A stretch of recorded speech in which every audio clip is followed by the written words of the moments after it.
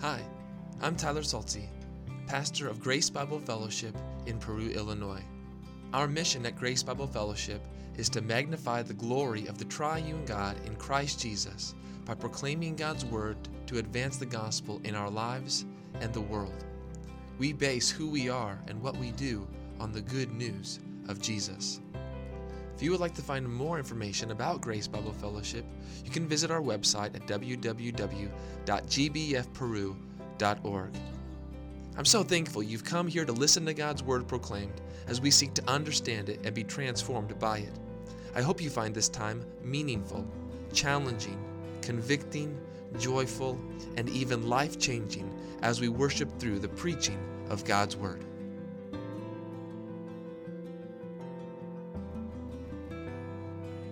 Some good news I would like to share with you this morning before I read. Salvation is not through works of the law, but by grace alone, through faith alone, in Christ alone, to God's glory alone. So the good news is you don't have to do anything to earn or merit God's salvation in your life. Does that sound too good to be true? It is. No, it's true. It's true. And why? Why is it that you don't have to do any works to attain salvation from God? Because God alone is going to get all of the glory.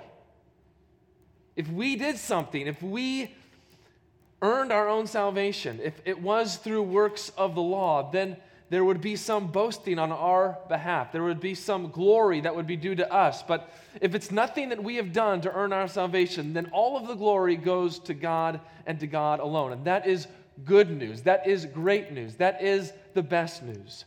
That is the true news that issues forth from God's Word and is to grab and grip our hearts and minds and lives. And so I pray that good news would grip our hearts and minds this morning. Would you stand with me as I read for us from Isaiah chapter 9. I'm going to begin in verse 2, and I'm going to read through verse 7.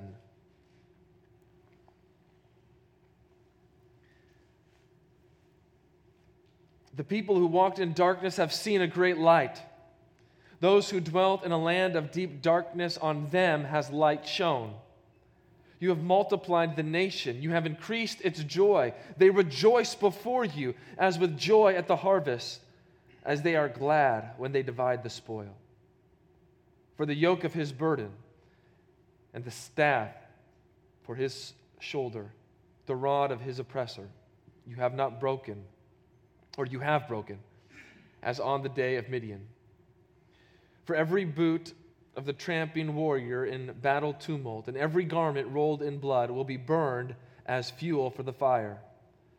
For to us a child is born, to us a son is given, and the government shall be upon his shoulder, and his name shall be called Wonderful Counselor, Mighty God, Everlasting Father, Prince of Peace.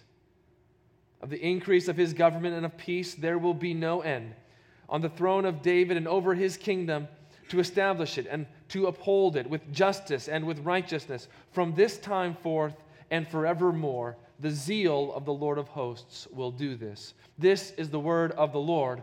Thanks be to God. Let's pray. To the one who is Emmanuel, God with us, may we know you are with us now. And may you be with us in the proclamation of your glorious word. Work in us by the power of your Spirit. We pray in Jesus' name.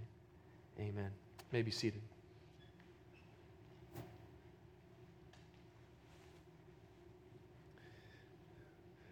There's a reason why we give gifts at Christmas. So maybe here is a little theology of gift giving as you prepare for the Christmas season, as you do maybe your Christmas shopping.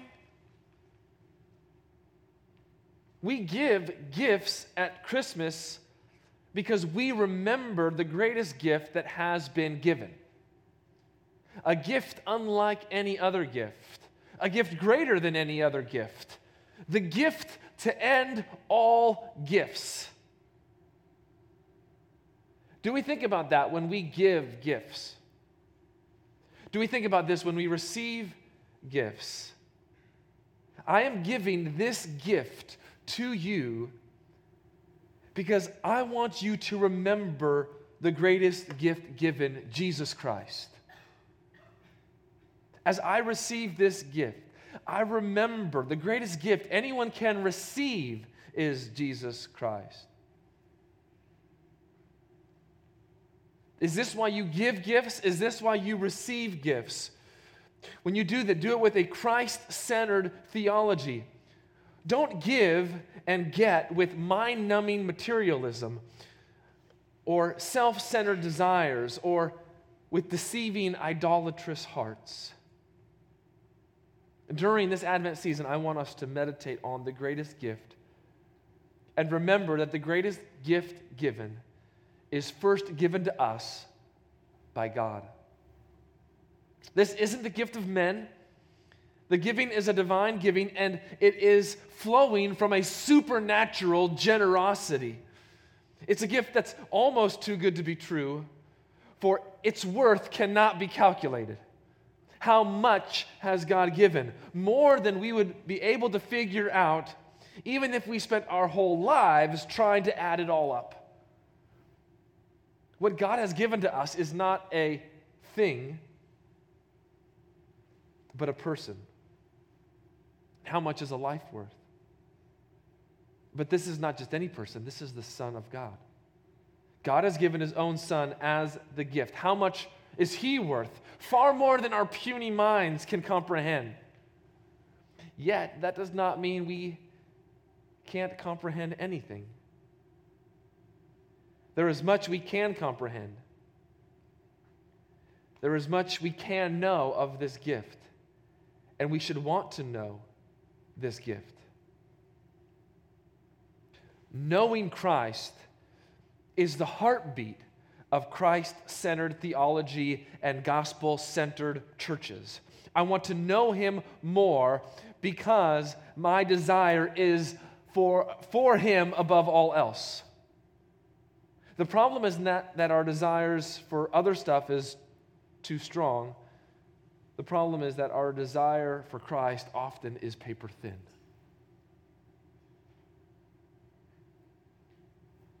We want to grow in our understanding of this gift. We want to know who Jesus is. We want to grow in our faith and in our walk with him. And what happens? What happens in our desire, in our quest to know more of Christ, to understand him better, to follow him with more faithfulness? When that happens, what's the response of our lives? It's an overflow of praise and thanksgiving to God, so that we say with Paul, thanks be to God for his inexpressible gift. How great is this gift? Paul says it's inexpressible. You can't find the words to give thanks for this amazing gift. One of the most well-known verses surrounding the Christmas season might be Isaiah 9:6. It's been galvanized into our minds by George Friedrich Handel, who includes this verse in one of his choruses in the masterpiece known as The Messiah. Into darkness, brokenness, fallenness, sinfulness, deathness has burst forth light, which has brought inexpressible joy into our hearts. It highlights the gift that brings joy to people who once sat in darkness. Isaiah 9:3, you see this expressed, don't you? You have multiplied the nation. You have increased what? Its joy. They rejoice before you as with joy at the harvest, as they are glad when they divide the spoil. What's the reason for this joy? Why are these people so excited, rejoicing, and glad? Well, this is the third reason. You can see the reasons just laid out there, right? So verse 3, there's this joy that's being expressed. Why? Verse 4, reason number 1, for the yoke of his burden. All of those, right? Verse 5, for every boot of trampling. Verse 6 now, the third reason. Why is there joy? For to us a child is born, to us a son is given. The child is not born only for himself or for his parents or for his family, but for those who are saved by this child. A child is born to us because of what he will do for us. And he is a son given, that is, he is the heir, the ruler, the king. We can say this because of the context of these verses. The government will be upon his shoulder. He will bear the responsibility of the government on his shoulders. And guess what? His shoulders can bear it. He will bear this responsibility of the government and will do so with righteousness and justice. Who is it that the shoulders of the weight of the government can be able to stand this weight, this burden, but a ruler and a king? How this might rid us of any cynicism when it comes to politics and government. Who can bear the weight of the government upon his shoulders? Certainly no one in Washington or in London or any other capital that you can think of.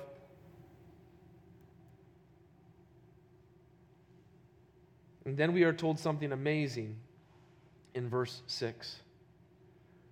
And his name shall be called. Do you notice anything interesting about this? Maybe Isaiah misspoke. Isaiah, you said his name. Name is singular, but then you go on to give a list of names. Shouldn't it be his names shall be called? But Isaiah didn't misspeak. He said exactly what he intended to say, or what God wanted him to say.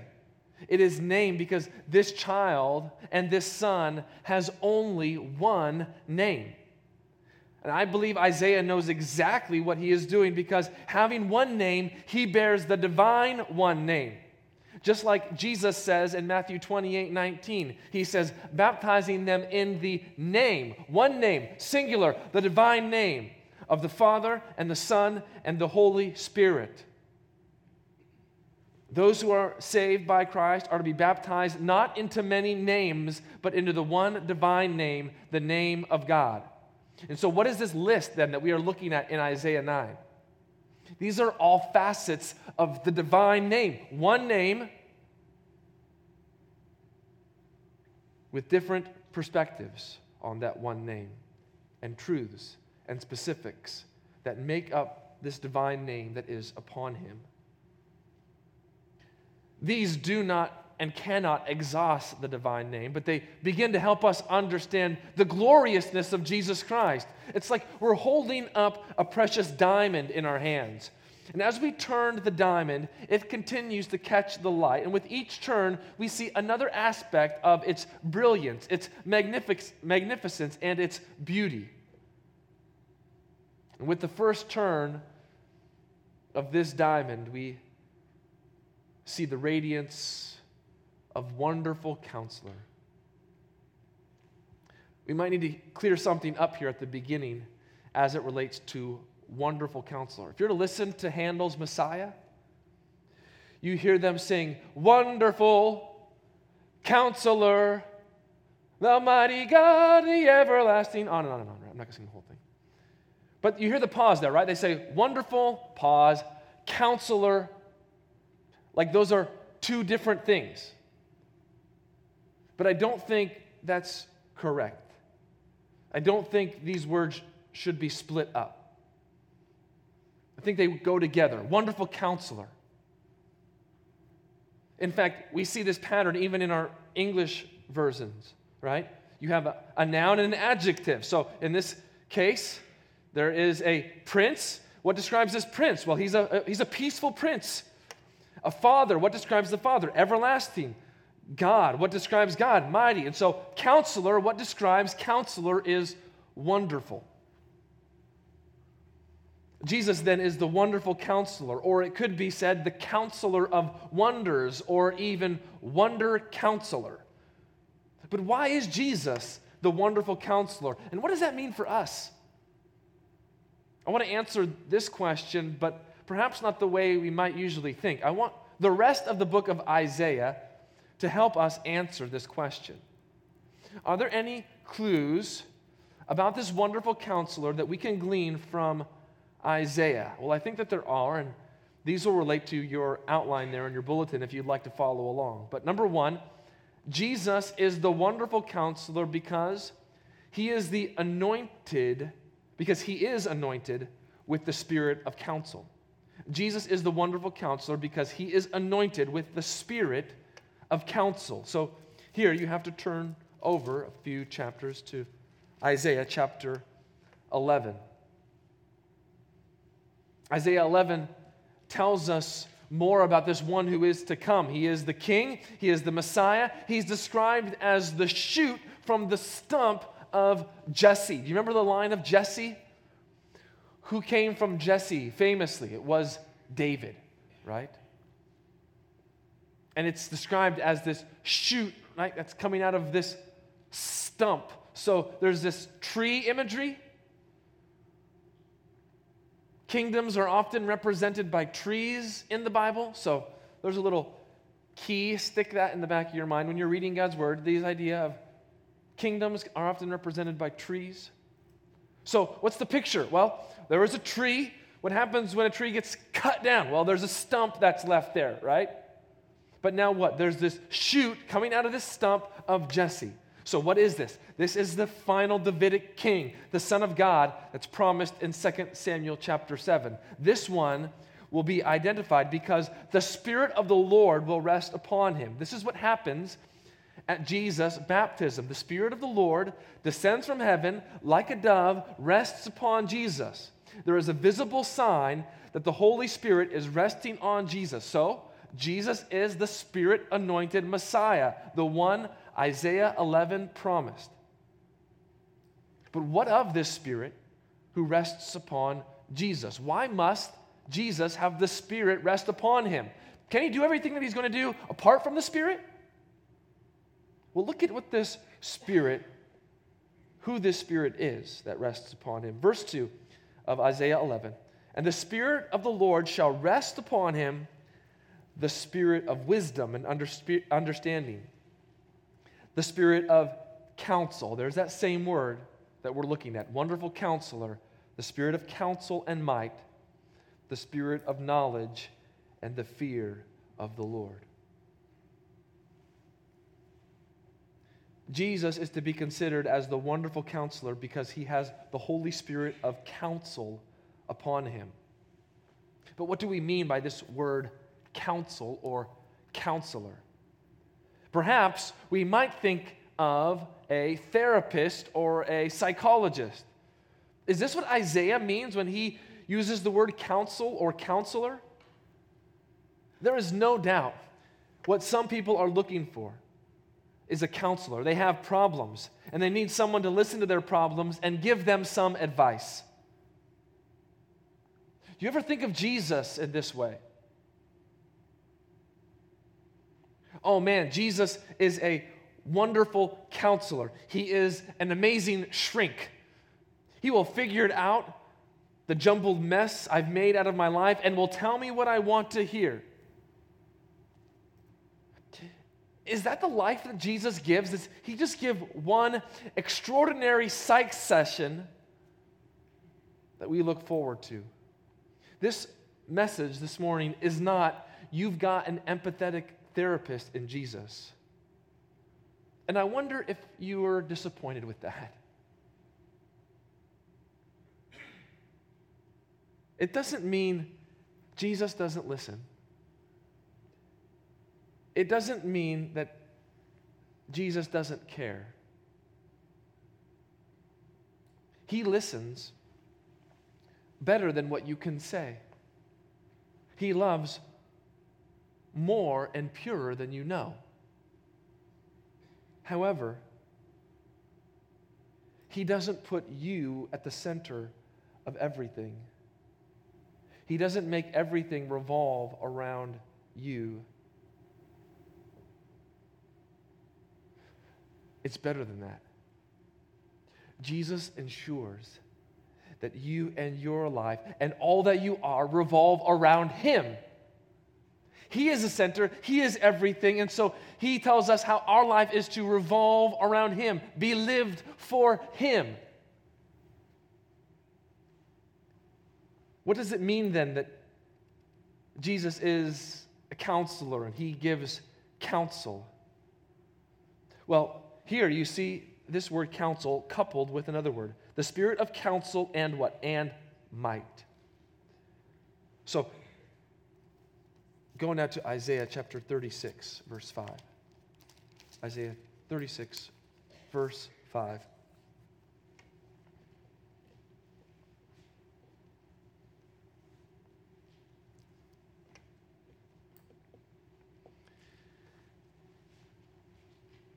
Here, King Hezekiah is taking a stand against Assyria. Assyria has come. They're wanting to wage war against Jerusalem. Hezekiah is taking stand. And here's what Rabshakeh, the emissary of Assyria, is saying. Said to them, verse 4, say to Hezekiah, thus says the great king, the king of Assyria, on what do you rest this trust of yours? Verse 5, do you think that mere words are strategy and power for war?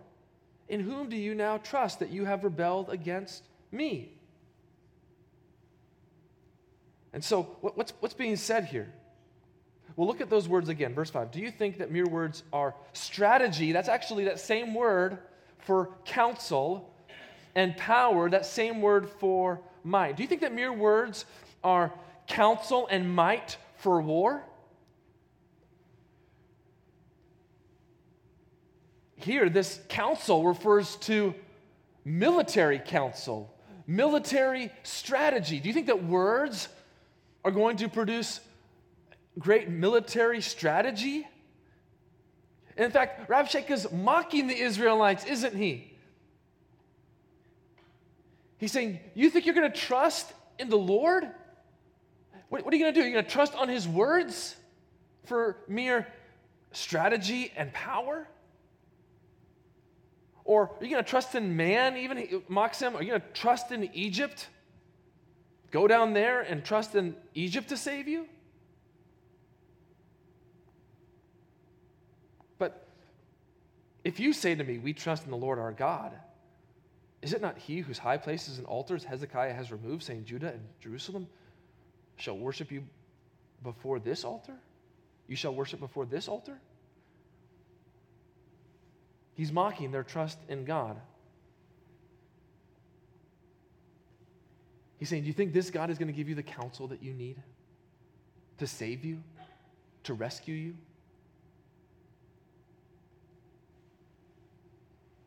It reminds us that what we need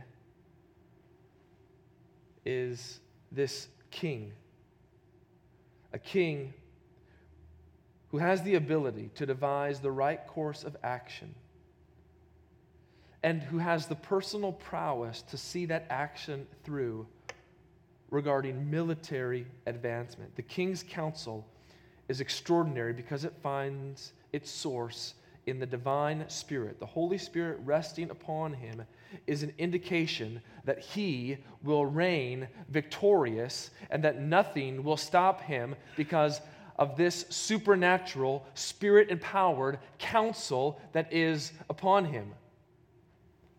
Why is this good news for us? So I'm saying here, Jesus being the wonderful counselor is referring to this counsel of military might and strategy.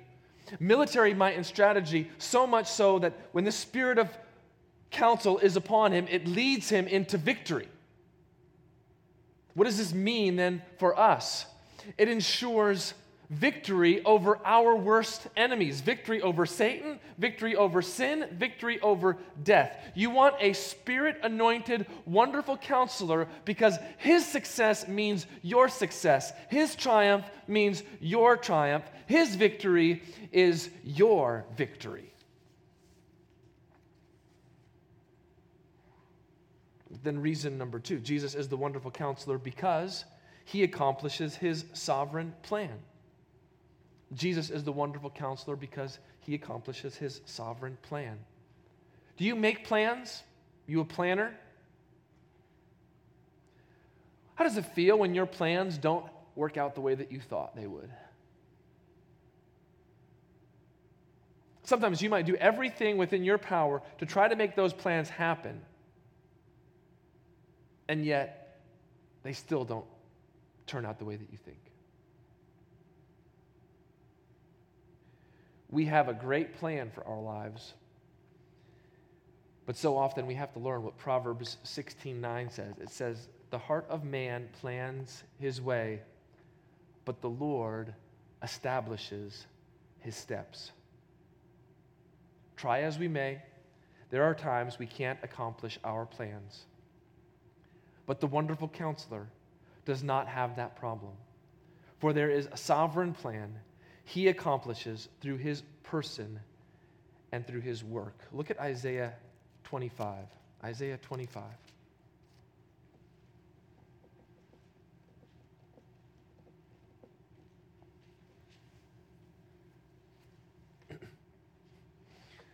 O Lord, you are my God. I will exalt you. I will praise your name. Why?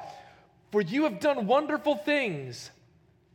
Plans formed of old, faithful and sure. Here are the two words again. For you have done what? Wonderful things. And plans. Plans is the same word as counsel. Counsel formed of old, faithful and sure. What is this wonderful counsel that is from of old, that is faithful and sure? If you read on in Isaiah 25, it's the gathering of all the world's faithful remnant together. Who will accomplish this? Who will bring about this wonderful counsel but the royal Messiah, who is the wonderful counselor? It's nothing less than the sovereign plan of redemption, where he will swallow up death forever and wipe away tears from all faces. What a wonder that those who were once dwelling in darkness have been called into his marvelous light. What a wonder is this, that those who were not a people are now the people of God. What a wonder that those who had once not received mercy have now received mercy. What a wonder that those who were once enemies of God are now called children of the living God. Who could accomplish such wonderful things but the wonderful counselor? And finally, number 3 this morning, Jesus is the wonderful counselor because he will establish his everlasting kingdom. Jesus is the wonderful counselor because he will establish his everlasting kingdom. The decisions of a king can make or break a kingdom. A foolish king will bring destruction upon the kingdom. This is why Solomon, what does he do? He asks for wisdom.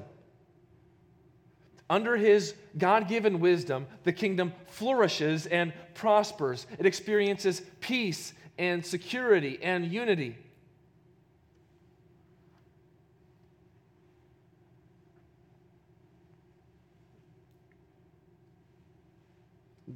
In the book of Isaiah, Isaiah says there is going to come a new day, and with this new day comes a place.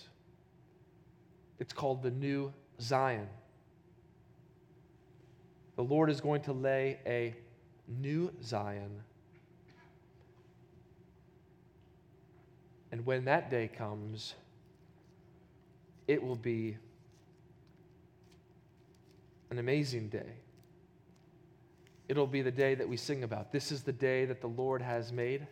Let us rejoice and be glad in it. And it's this day that's talked about in Isaiah 28. Look at Isaiah 28 with me for a moment here. Isaiah 28.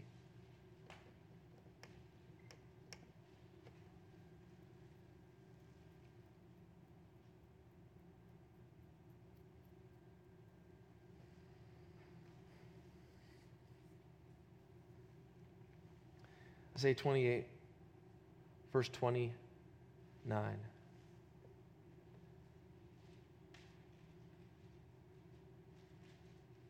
Well, let's back up. Before we get to 29, let's back up. Let's start in verse 16. What is this new Zion like? It's a city whose builder is God and whose foundation is Jesus Christ. Look at what 16 says. Therefore, says the Lord God, behold, I am the one who has laid a foundation in Zion, a stone, a tested stone, a precious cornerstone of a sure foundation. Whoever believes will not be in haste. We know from the New Testament, Peter even picks us up in 1 Peter. Who is that cornerstone? Jesus Christ. Jesus Christ is the cornerstone of this new Zion that's being laid. And because He is the foundation, because He is the cornerstone, He will uphold the whole city, the whole building. And whoever believes in Him will not be put to shame. And then look at how Isaiah caps off this promise in verse 29. This also comes from the Lord of hosts. He is what? He is wonderful in counsel and excellent in wisdom. It is by this wonderful counsel and by this excellent wisdom that the Lord establishes His everlasting kingdom. Who is it that can establish and rule over an everlasting kingdom but a wonderful counselor who is the everlasting God and who is able to rule with everlasting wisdom? Do you understand that? If you're going to have an everlasting kingdom, you need to have an everlasting king who has and possesses everlasting wisdom.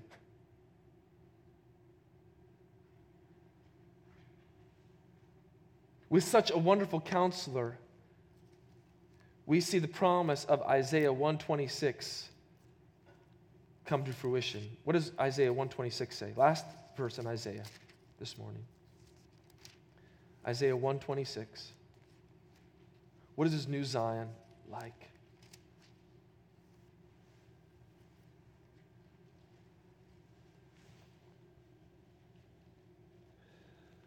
Let me start in verse 24. Therefore the Lord declares, the Lord of hosts, the mighty one of Israel, I will get relief from my enemies and avenge myself on my foes. I will turn my hand against you and will smelt away your dross as with lye and remove all your alloy. And I will restore your judges as at the beginning and your counselors as at the beginning. Afterward you shall be called the city of righteousness, the faithful city. How is the Lord going to be able to restore judges and restore counselors in this city? How is it that this city is going to be called a city of righteousness and the faithful city? Well, is it not because the wonderful counselor is ruling over the city? The wonderful counselor who rules with righteousness and with faithfulness. The wonderful counselor who will establish this everlasting kingdom.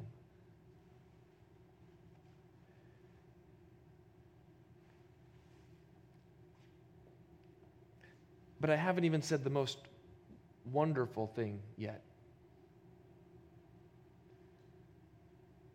How is this wonderful counselor going to do this? How is he going to establish this kingdom? How is he deserving to receive such a kingdom? And how does he secure his dominion over all things with the certainty that he will make everything right and that he will cause everything sad to come untrue? The wonderful counselor died. The curtain has been pulled back, and the plan, the strategy, the counsel has been unveiled for all to see. And what did he plan? Truly something wonderful. He would die on the cross to save his people from their sins. He would supernaturally die, supernaturally be risen again from the dead to redeem lost sinners, to forgive them of their sin, to give them the gift of eternal life, to bring them into the family of God with the hope of life lived forever in the New Jerusalem. What wisdom once devised the plan where all our sin and pride was placed upon the perfect Lamb who suffered, who bled, who died. The wisdom of a sovereign God who makes his mercy known. This is the glory of the cross. Wonder of wonder, miracles of miracles, Jesus, the wonderful Counselor, the one who had the spirit of counsel upon him, the one who accomplishes his sovereign plan, the one who establishes his everlasting kingdom, died to give us life and to give us a kingdom. To give us a kingdom that's unlike any earthly or worldly kingdom, for this is a kingdom that cannot and will not be shaken. Hebrews 12:22. But you have come to Mount Zion and to the city of the living God, the heavenly Jerusalem, and to innumerable angels in festal gathering, and to the assembly of the firstborn who are enrolled in heaven, and to God, the judge of all, and to the spirits of the righteous made perfect, and to Jesus, the mediator of a new covenant, and to the sprinkled blood that speaks a better word than the blood of Abel. Therefore, let us be grateful for receiving a kingdom that cannot be shaken, and thus let us offer to God acceptable worship with reverence and awe, for our God is a consuming fire. What do you do with a wonderful counselor like this? Do you not marvel at him and stand in wonder and in awe of this plan, this counsel that he devised and carried out in order to save sinners like you and like me? Let's pray.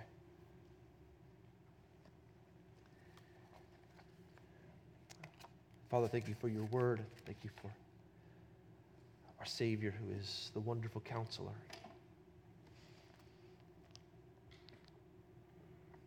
And what he has done in order to save us. May we not lose sight of the wonder of the gospel of Jesus Christ. May we not lose sight of the wonder of the person of Jesus.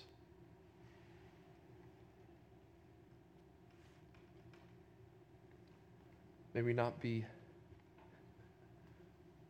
bored or to treat this one in a nonchalant, ho-hum, indifferent attitude and manner, but maybe be renewed in the awe of who he is in our minds.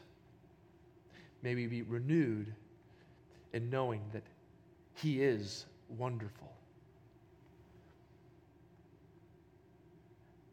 May we take time